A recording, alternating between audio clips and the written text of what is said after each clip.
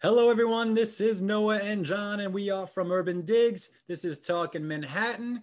John, we got Ari Harkov here from Brown Harris Stevens. This guy's all the way at the top. This guy does so much deal volume. And today's episode is going to be one of those episodes where you're going to feel like a fly on the wall and one of the top producers of Manhattan real estate.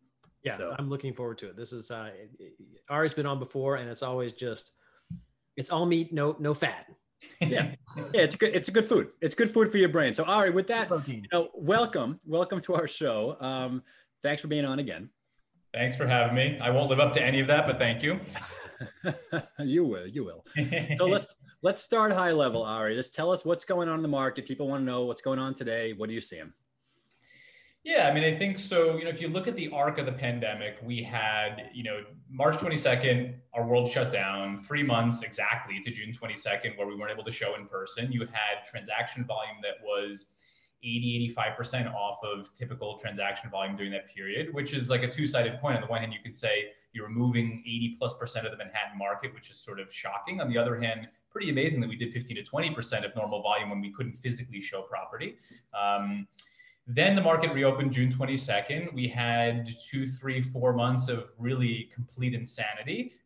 And when I say complete insanity, transaction volume didn't return to necessarily pre-COVID levels, but everything took like 3 or 4 hours to do 1 hour of normal pre-COVID work. So the work volume was pretty insane. We'll talk about kind of what segments of the market were most active, but it was very active overall. And now we're getting to the point where you're approaching the holidays. It's the winter. We're starting to see, COVID cases spiking. People are, talking about potentially a second shutdown. And I would say overall things have slowed down, but not as much as I necessarily would have thought. And then the other overarching theme, and it's this weird overlap. You've got like scary winter coming, but then you also have like maybe really positive spring, summer coming. And those two things are overlapping in an interesting way. So what I've been telling folks is I think the worst is behind us, but we're not yet on a rise, if that makes sense. No, I think that's a great point. And that's one of the things that we've been talking about for the last several weeks is that it seems like momentum was really starting to build, coming into what's typically the end of the fall season right around Thanksgiving. And it looks like the week after Thanksgiving was pretty much the same as the week before Thanksgiving. And it seems like it might be a busier winter season than most people would anticipate. I'm wondering if you're seeing the same thing. Yeah, I am seeing the same thing. I mean, it's interesting. We've actually had an uptick in activity in the last week or two on some of our listings, which is sort of shocking. We've had a couple listings where we had contracts out where buyers came in and made offers above contract prices while we had contracts out, which, is a mini anecdote, but it hasn't happened in a while. Mm-hmm. We've got some deals and projects on the new development side where we're doing deals right now at the lowest concession we've done thus far. So there are definitely some green shoots there. I don't want to mislead people. I don't want anyone thinking that prices are on the rise. I don't think they are. I think that the market has bottomed out. You guys say it a lot on your Friday pieces, and I'll say it here. The buyers that were looking to sort of bottom tick the market, I think have probably already missed the bottom. Yeah, and I would agree with that. And I think the bottom was probably somewhere around June, July. You could probably even say May. But you know what? It's very important that you made a good distinction. We're talking about deal activity here. We're not talking about price action. Mm-hmm. So when we see deal activities coming way back, and we're kind of back to levels where it's like, oh my God, there's actually activity here, like an active season. We're not used to this. Prices probably have bottomed, stabilized, and started that turn back up to maybe where it would have been before all this. But it's still got a ways to go. So we are still down in terms of pricing. Right. 100%. Yeah, okay. and I would just go farther. I think that's, it's very interesting because if you look at the deal activity during the pandemic, I mean, it went from, 100% early March down to, what you said earlier, like 10 to 15% of normal, which is just de minimis activity because of the lockdown. Now, here's the question I have for you, Ari, is if we do enter a second lockdown when real estate is shut down, what would you expect contract activity to do? Because I feel like my theory is that the fear level and the uncertainty level were sky high in March through June. Now, uncertainty still remains high, but fear has really dropped. And I think that's what's driving a lot of activity. So I'm just curious how you would see sort of a second shutdown hit deal activity. So the way I think about our business, and probably a lot of businesses, is it's all about expectations. Right now, people have an expectation that it's going to be a miserable winter and then things are going to get better. So as long as it's not more miserable than we predict it to be in our minds, I think to your point, the fear won't spike in the way that it did in April, May, June. Mm-hmm. So I think if we do enter a second shutdown, it will probably be more active than the first shutdown was, just based on the fact that it's sort of like we all know it's likely coming. And the flip side is we also all know there's probably a light at the end of the tunnel. And to go back to what we were talking about earlier, I think that you've got a number of buyers who are starting to feel like maybe I missed the bottom, or maybe it's not getting better, or any number of things that could happen that could make buying less attractive, such that I might be more motivated to buy in a theoretical January lockdown than I would have been in, let's say, the April lockdown. Right. Yeah, it's such an interesting point, John, because I totally agree with that. I think we're going to get desensitized to it. It's not going to be that first shock, that initial uncertainty where we didn't know what the hell was going on. We're going to come out of it like we're not rookies anymore. We're kind of like mini experts now on this. We're veterans, of this whole thing, if that happens again. Yep. To say it in a weird way. Yeah. And I think, you touched on something earlier, which I think is very germane, not only to the sales market, but especially the rentals market, which I think we were planning on getting to later, but I'm just going to go ahead and open up this can of worms now, which is that there's a sort of a dichotomy, I suppose, between short-term expectations of what the market's happening and sort of like long-term expectations. And short-term is everything's a bit of a mess. It's a bit jumpy. But when you start picturing, say, New York City of the future, like 5-7 years down the road, it's like, oh, okay. I understand that most likely the city will still exist. It will still be a fun place to be. We will have restaurants. There will be concerts and things like this. And I think this sort of dislocation between time horizons is more sort of acute in the rental market. But I'm curious if you're seeing this on what it looks like in the sales market to you. And also if you want to touch on the rentals market, go ahead. Yeah, I mean, I think so. You're dealing with different issues in the sales and rental market. So one of the interesting things about the sales market is there's, to a certain extent, an ability to control inventory levels, meaning I'm an owner, I own a property, the market isn't where I want it to be, I'm not a forced seller, I may not put my property on the market. So I have an ability to make a decision. If I'm a landlord, I can't not rent my units. I have to rent the units, so I'm always a market taker to a certain extent. And so what you're seeing now in the rental market is this massive stockpiling of inventory, where you had more inventory that should have come on during peak season, less demand than we normally would have had. And now the inventory is continuing to pile as we now head into the worst rental time of year, traditionally speaking, in the winter. So the rental market is getting hammered, and it's really not pretty, whereas the sales market is actually holding up a little better. So it's funny, like at the beginning of the pandemic, there was almost this inverse of the rental market was doing better because people needed a place to live and they were scared to buy. And now the sales market seems to be doing better because, we sort of hit the bottom, whereas the rental market slide is sadly, I think, still continuing. Yeah, that's interesting. The rental market didn't really roll over until like June, July. Mm-hmm. Yeah, I wonder why. Let's delve into where those markets are. Let's talk about some deals and where they're happening. I'm getting excited here. Let's talk sales first. Tell me what you're seeing in terms of discounts. I'm a buyer out there. I think the market's down 15 to 20%. We keep telling people and showing them data that's not right. So tell us where your deals are happening. So as we've always said, and you guys always say, there is no New York City market. There are thousands of submarkets. So the price point, the neighborhood, the building type, condo, co-op, walk-up, elevator, even block by block, it all varies. The big picture is Brooklyn, probably 5-ish%, maybe pushing 10, and Manhattan somewhere probably 10 to 20, depending on the property type. Sub 1 million condo in Manhattan, a desirable location, probably 5%. Upper East Side, 7-room co-op that needs a renovation could be 20%. So there's a range. But you've said it a lot, and I think it's very true. The buyers are thinking, oh my God, this is a pandemic, I should be getting 20% off. And the sellers are thinking, 5%, and some of them meet in the middle. And that's kind of what we've been seeing. I mean, it's weird to say this, but hasn't changed that much in terms of a discount level really since we reopened in July. It's been relatively flat. It's hovering a little bit, but it's been relatively flat.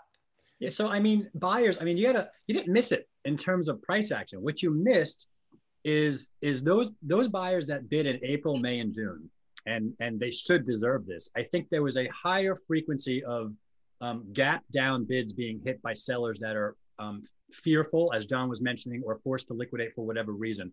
Whereas if we look today and we look at that same frequency of those types of situations, it's just way lower. And even then, it wasn't high. You know what I'm saying? It wasn't like every seller was hitting a bid. So as a distressed buyer, it was, you know, it's happening here and there.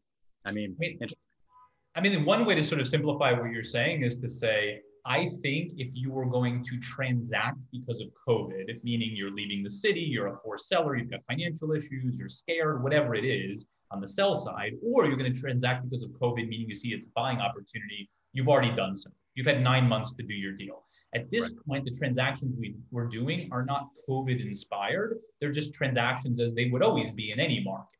Right. Interesting. What about rentals? Give me like a broad overview about where the rental market is in relation to before all this started. So the rental market is, you've got a couple of things going on right now. So you've got the seasonal component, which we talked about a little bit, which is, you know, we're heading into what is typically the slowest time of year. You've got less normal lease turnover. You've still got, you know, some people who are moving out of the city or otherwise, you know, deciding not to rent, COVID related or not. And you have essentially no inbound traffic. You know, people are not moving to New York City right now in any sort of substantive numbers for new jobs, relocations, schooling, et cetera. So, you know, the demand side is falling and the supply side is continuing to rise, which is not pretty.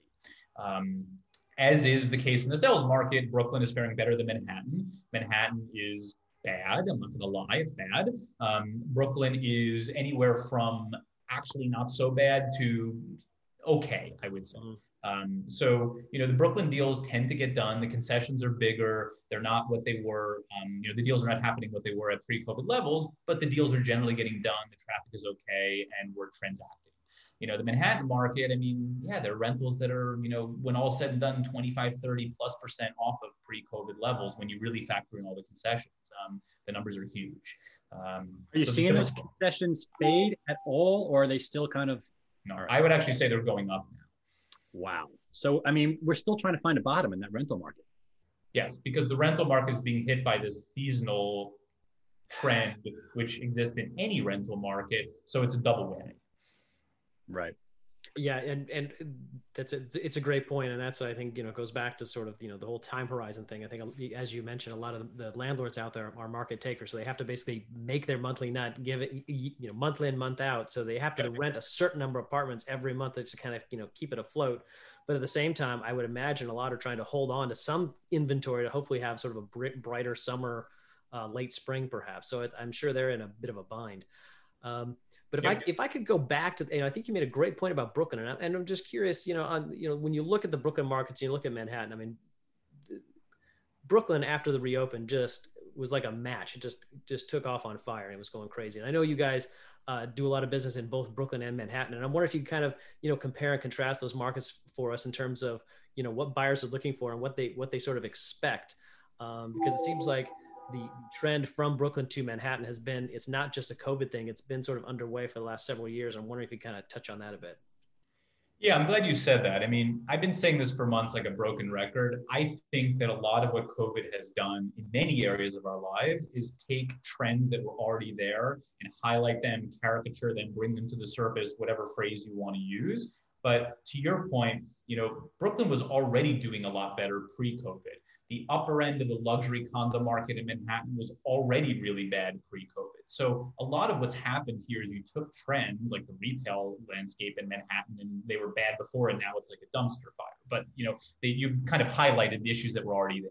So with Brooklyn versus Manhattan during the pandemic, you've got a couple things going on. One is Brooklyn is not reliant on tourism. It's not reliant on the second home market. It's not reliant on commuters. You know, I live in Westchester, but I have to sleep in Manhattan 4 days a week because I'm in my cubicle till 11 p.m. It has none of that transience, and it has more of a communal neighborhood component to it. So that's the first thing. And then the second thing is, because of that, as a causation and correlation, less people left Brooklyn, whereas more people left Manhattan. So when you look at like the population exodus from New York City, and I've said this before, there was no population exodus from New York City. There was a population exodus from Manhattan. And that's a very important distinction. Obviously, people left Brooklyn, but not nearly at the numbers that they left Manhattan. So what you have in Brooklyn is a combination of local people who have been buying, and then some folks who have left Manhattan but gone to Brooklyn to buy. And that has bolstered the market. Whereas Manhattan, people have left, but no one's coming in to buy in any sort of meaningful, substantive numbers. So it's a very different market. And it's also interesting because if you were to break down Manhattan, as I know you guys like to do, if you look at the neighborhoody sections of Manhattan, the Upper West Sides, the Upper East Sides, the Village, et cetera, very different landscape than, let's say, if you were to look at like the Midtown condo market. So it tells you a little bit about what's happening. Like the people who live here, who make their homes here, are the ones who are buying. Every now and again, we get an out-of-towner, but they're just not buying anymore. Yeah, and I was just going to say, like the out-of-town, the foreign investors, all the businesses that are sending their people in.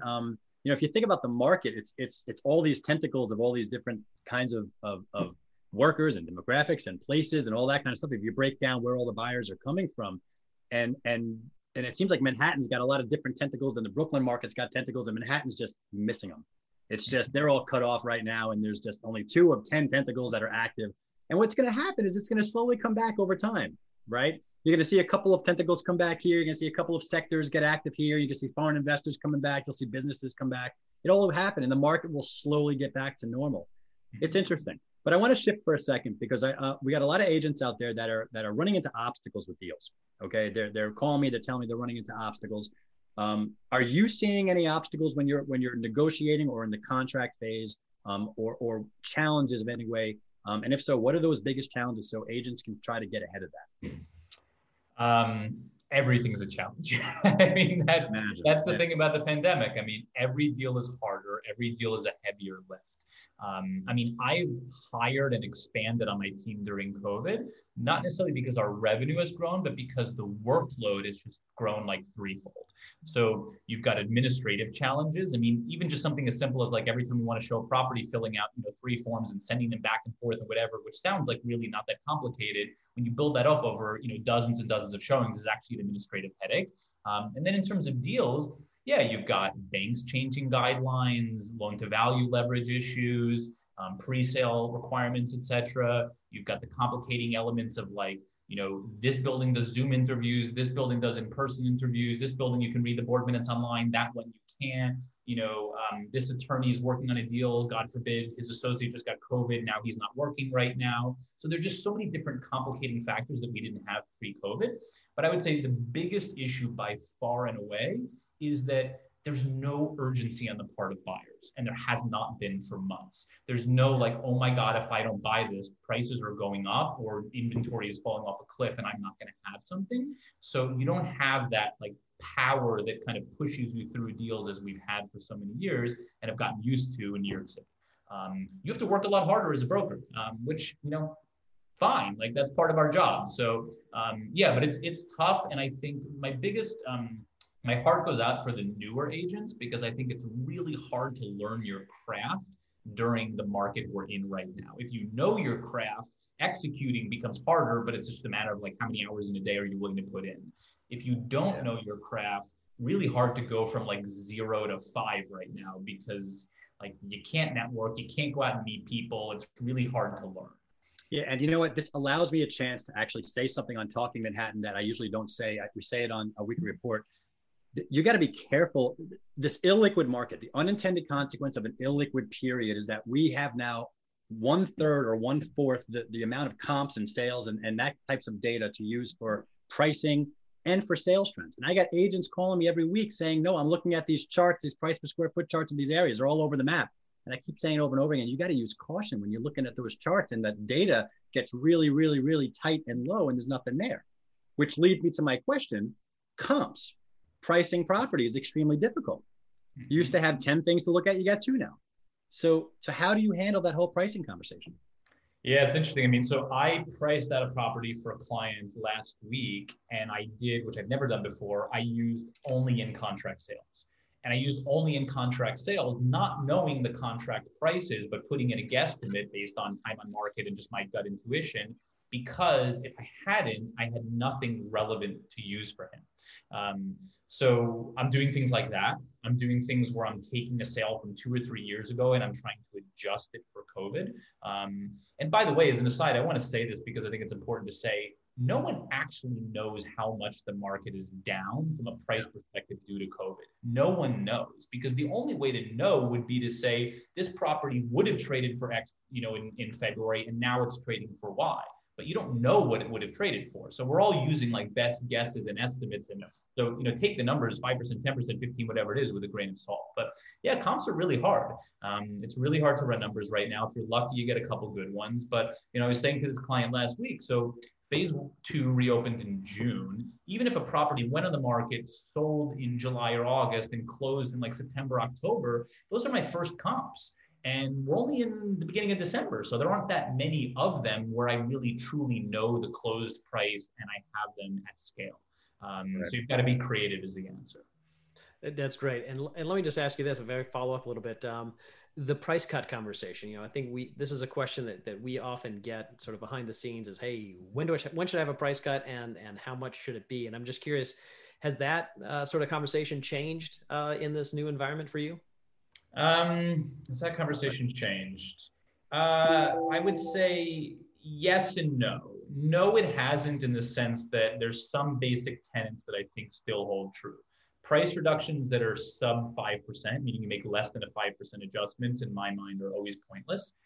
We always tell people if it's within 5%, someone's going to see it, they're going to bid on it, they're going to engage. So, going from, whatever it is, $1 million to 975 is useless, in my opinion.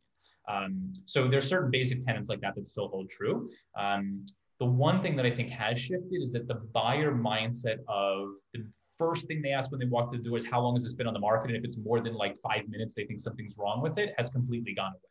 So the sense of like, okay, you've been on for 90 days, but I'll still put in a reasonably competitive bid is very different now than it was pre-COVID. And so in that way, I feel less urgency to drop prices because I think the buyer pool has sort of accepted a slower moving market overall. But beyond that, like, no one's inquired in 3 weeks. Your price is wrong, like you got 3 bids and they were all 15% off your asking price. Your price is wrong. Like certain things are just clearly that they haven't changed. Yeah. And just to end on that, John, really quick, we did that quick report the other day, John, where we looked at all of the closed deals that were signed into contract since the reopen, every single one. So we had a good batch of data to look at over the last 5-6 months. And what we noticed is if you were lucky enough to close in under a month, your listing discount was only 2%. If you were 1 to 2 months, it was 5%. If you were 2 to 3 months, it was 7%. But if you were on the market for more than 3 months, it jumps right up to 13, 14, and 15% as you go higher. Yep. So for any sellers out there that are listening, when we say pricing right means everything, again, those people that priced right and sold quick, they got 98% of their asking price in today's market. And I want to add to that, I think what you're saying is spot on. And I think it's a mix of causation and correlation, meaning you've been on the market longer, so people bid you lower because they feel they can. And also correlation in the sense that you overpriced, which causes you to be on the market longer. But it's both, which I think is important. A lot of psychology. I love it. This is great. John, any final points? Nope. That was a masterclass as far as I'm concerned. So bookmark this one. We talked about Thanks a lot. That is Ari Harkov of Brown Harris Stevens. That is John Walkup. I am Noah Rosenblatt. We are from Urban Digs. This has been Talking Manhattan, and we'll catch you next time. Thanks for having me.